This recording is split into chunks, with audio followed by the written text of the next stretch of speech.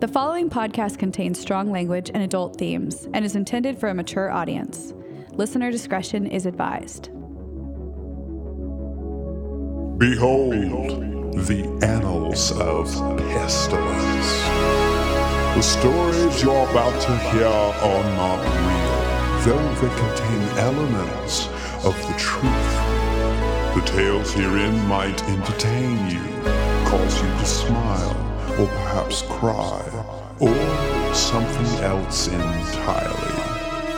Because this anthology of narratives, some of them connected, others less so, acts as a door to another realm. You are about to board an interdimensional cruise ship en route to comedy, tragedy, and unspeakable cosmic horror.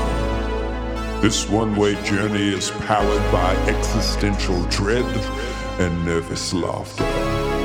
Once boarded, there is no turning back. The stories you are about to hear are an infection, a narrative contagion.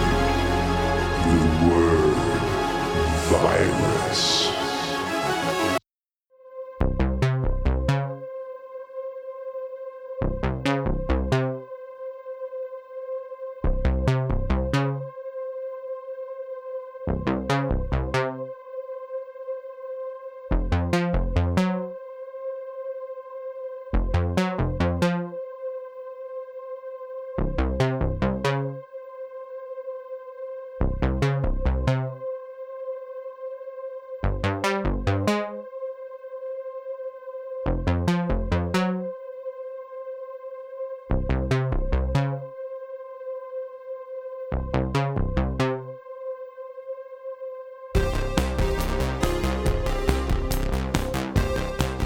Season 1, Punk Rock versus the Lizard People.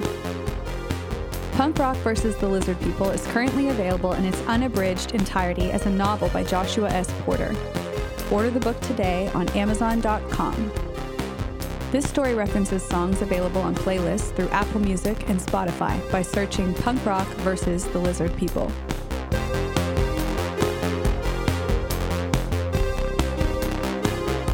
The Historian.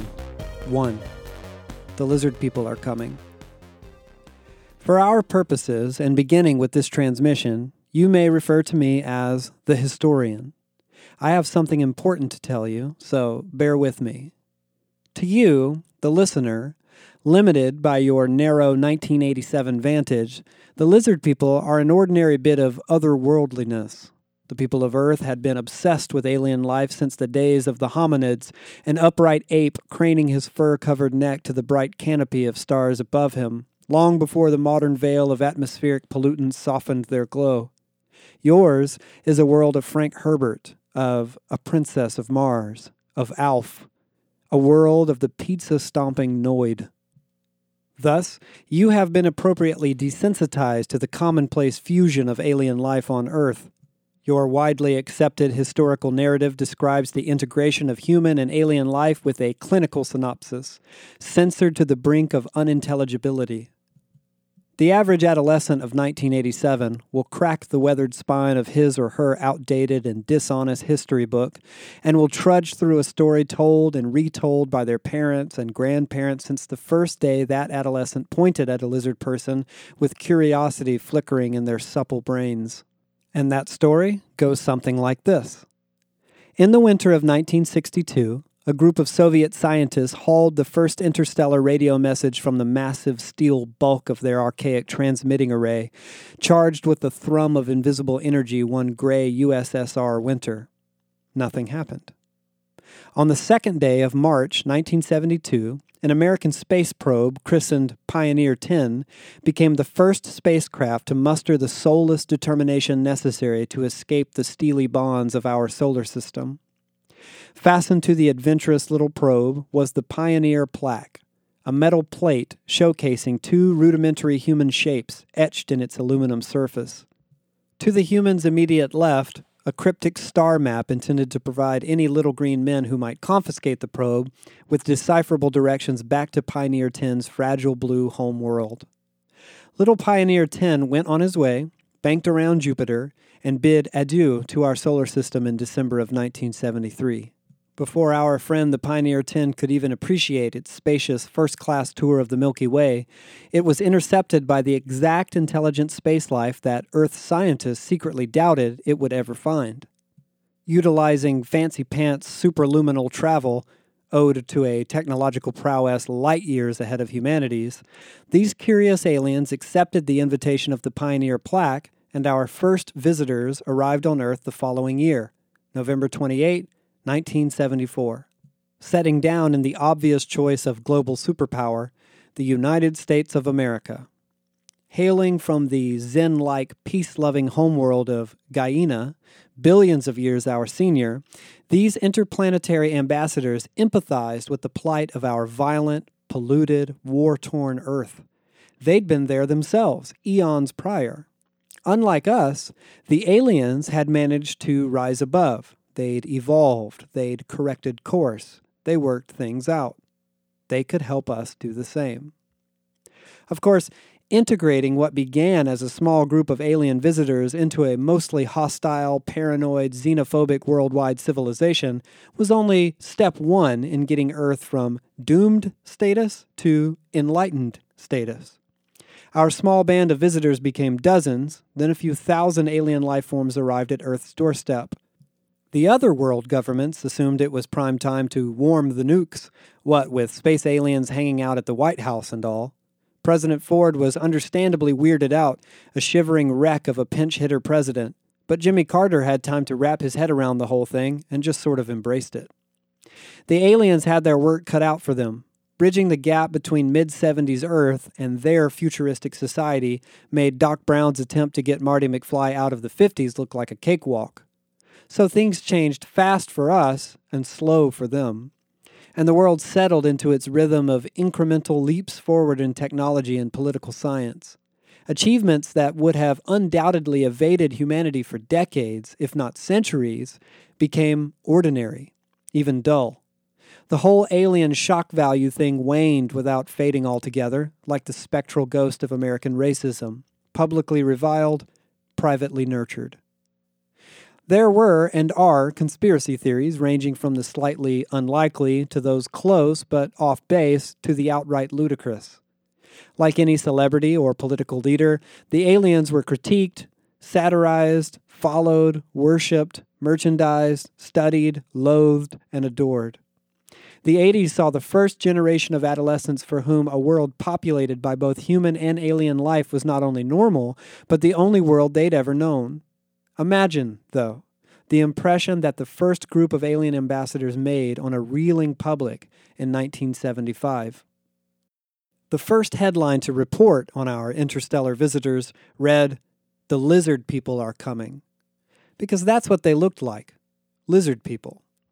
Wreathed in dark, monk-like robes, the visitors stood upright in recognizable humanoid shapes, carrying long, animated, prehensile tails behind them. Saurian scaled snouts, or beaks, peeked out from beneath each crimson cowl. Long, bony, clawed digits folded thoughtfully in front of them.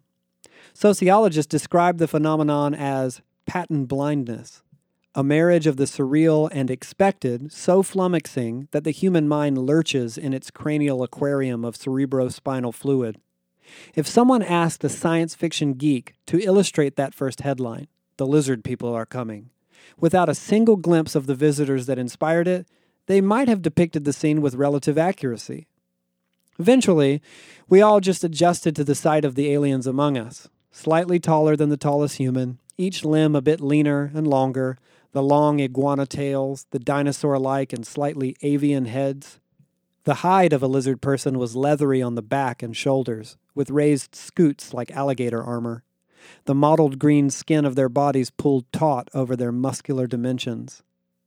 Eventually, we learned to refer to them by name, the Emi. The lizard people, or Emi, dressed in flowing robes, unisex gowns, or in gray bodysuits wired for haptic communication technology we Earthlings have yet to unlock for ourselves. The suits, mapped like a circuit board with complex constellations and blinking lights, drew a predictable amount of satire. Did we really guess aliens this well? Because they look almost exactly like we suspected alien lizard people might look, especially if they stepped off the set of Tron. Any competent human citizen might learn any of this from their parents, popular culture, or grade school history. This is, of course, not the entire truth. Not by a long shot. And that brings me to a guy called Dale Russell. You've never heard of Dale Russell. Admit it. His voice was removed from the scientific community before it could ever find its way to popular culture. This is what we call a case of hitting the nail too close to the head. In 1982, Dale Russell conjectured something he called the Dinosauroid thought experiment. After studying the fossil remains of Troodon, a dinosaur famous for having the largest known brain of any dinosaur group relative to their body mass, Dr. Russell wondered if Troodon had not been wiped out in the Cretaceous-Paleogene extinction event some 65 million years ago, might it have evolved into an intelligent being not wholly dissimilar to humans in body plan and intellectual capacity? Sounds wacky, but Russell noted a noteworthy and steady increase in Troodon's brain weight over geological time. Impressive, considering Troodon's beefy brain was already a whopping 6 times bigger than other dinosaurs to begin with. So, to put things plainly, imagine an Earth-like world on a similar evolutionary trajectory as our own home sweet home. The little single-celled guys turn into tadpoles, the tadpoles turn into the fishy things, and the fishy things eventually sprout legs and crawl up out of the primordial ooze. Some further science stuff happens, and you enter something like our Mesozoic era, an interval of geological time marked by the appearance and thriving of dinosaurs, the age of reptiles. Now, stay with me. Imagine this alternate Mesozoic era on some alternate life-sustaining planet not entirely unlike our own. Imagine that, unlike Earth's Mesozoic era, this alternate era wasn't drawn to a climactic close by the impact of a colossal asteroid that eventually wiped out some 3/4 of all plant and animal species on Earth. Instead, the dinosaurs go on thriving as the dominant species on the planet and, not unlike humanity's ancestral primates, ride the evolutionary train all the way to humanoid station, or in this case, dinosauroid station. If such an alternate Earth existed, Dr. Russell speculated, and if it had been ahead of the evolutionary curve, primed for life-developing conditions millions of years before our late-blooming Earth ever got there, well then, there could very well be an advanced society of dinosauroid alien life somewhere in the vast unreachable expanse of the universe. And indeed, if this hypothetical race of sentient dinosaurs, let's call them lizard people, were to exist, and if they were indeed so far beyond our technological timeline, they may well have unlocked secrets that humanity has only been able to theorize.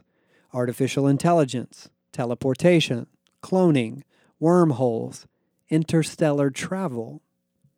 It stands to reason, then, that if such a zany thing indeed had happened elsewhere in the universe, it would only be a matter of time before the aliens in question made their way to our humble little solar system and the only life-sustaining planet in it. Especially, he added, if we kept inviting them over. With this, Dale Russell must have smiled knowingly, looked at his watch, then sat back at his desk, awaiting the inevitable knock at his door, and the lizard people on the other side, waiting to take him away. This man is on to us.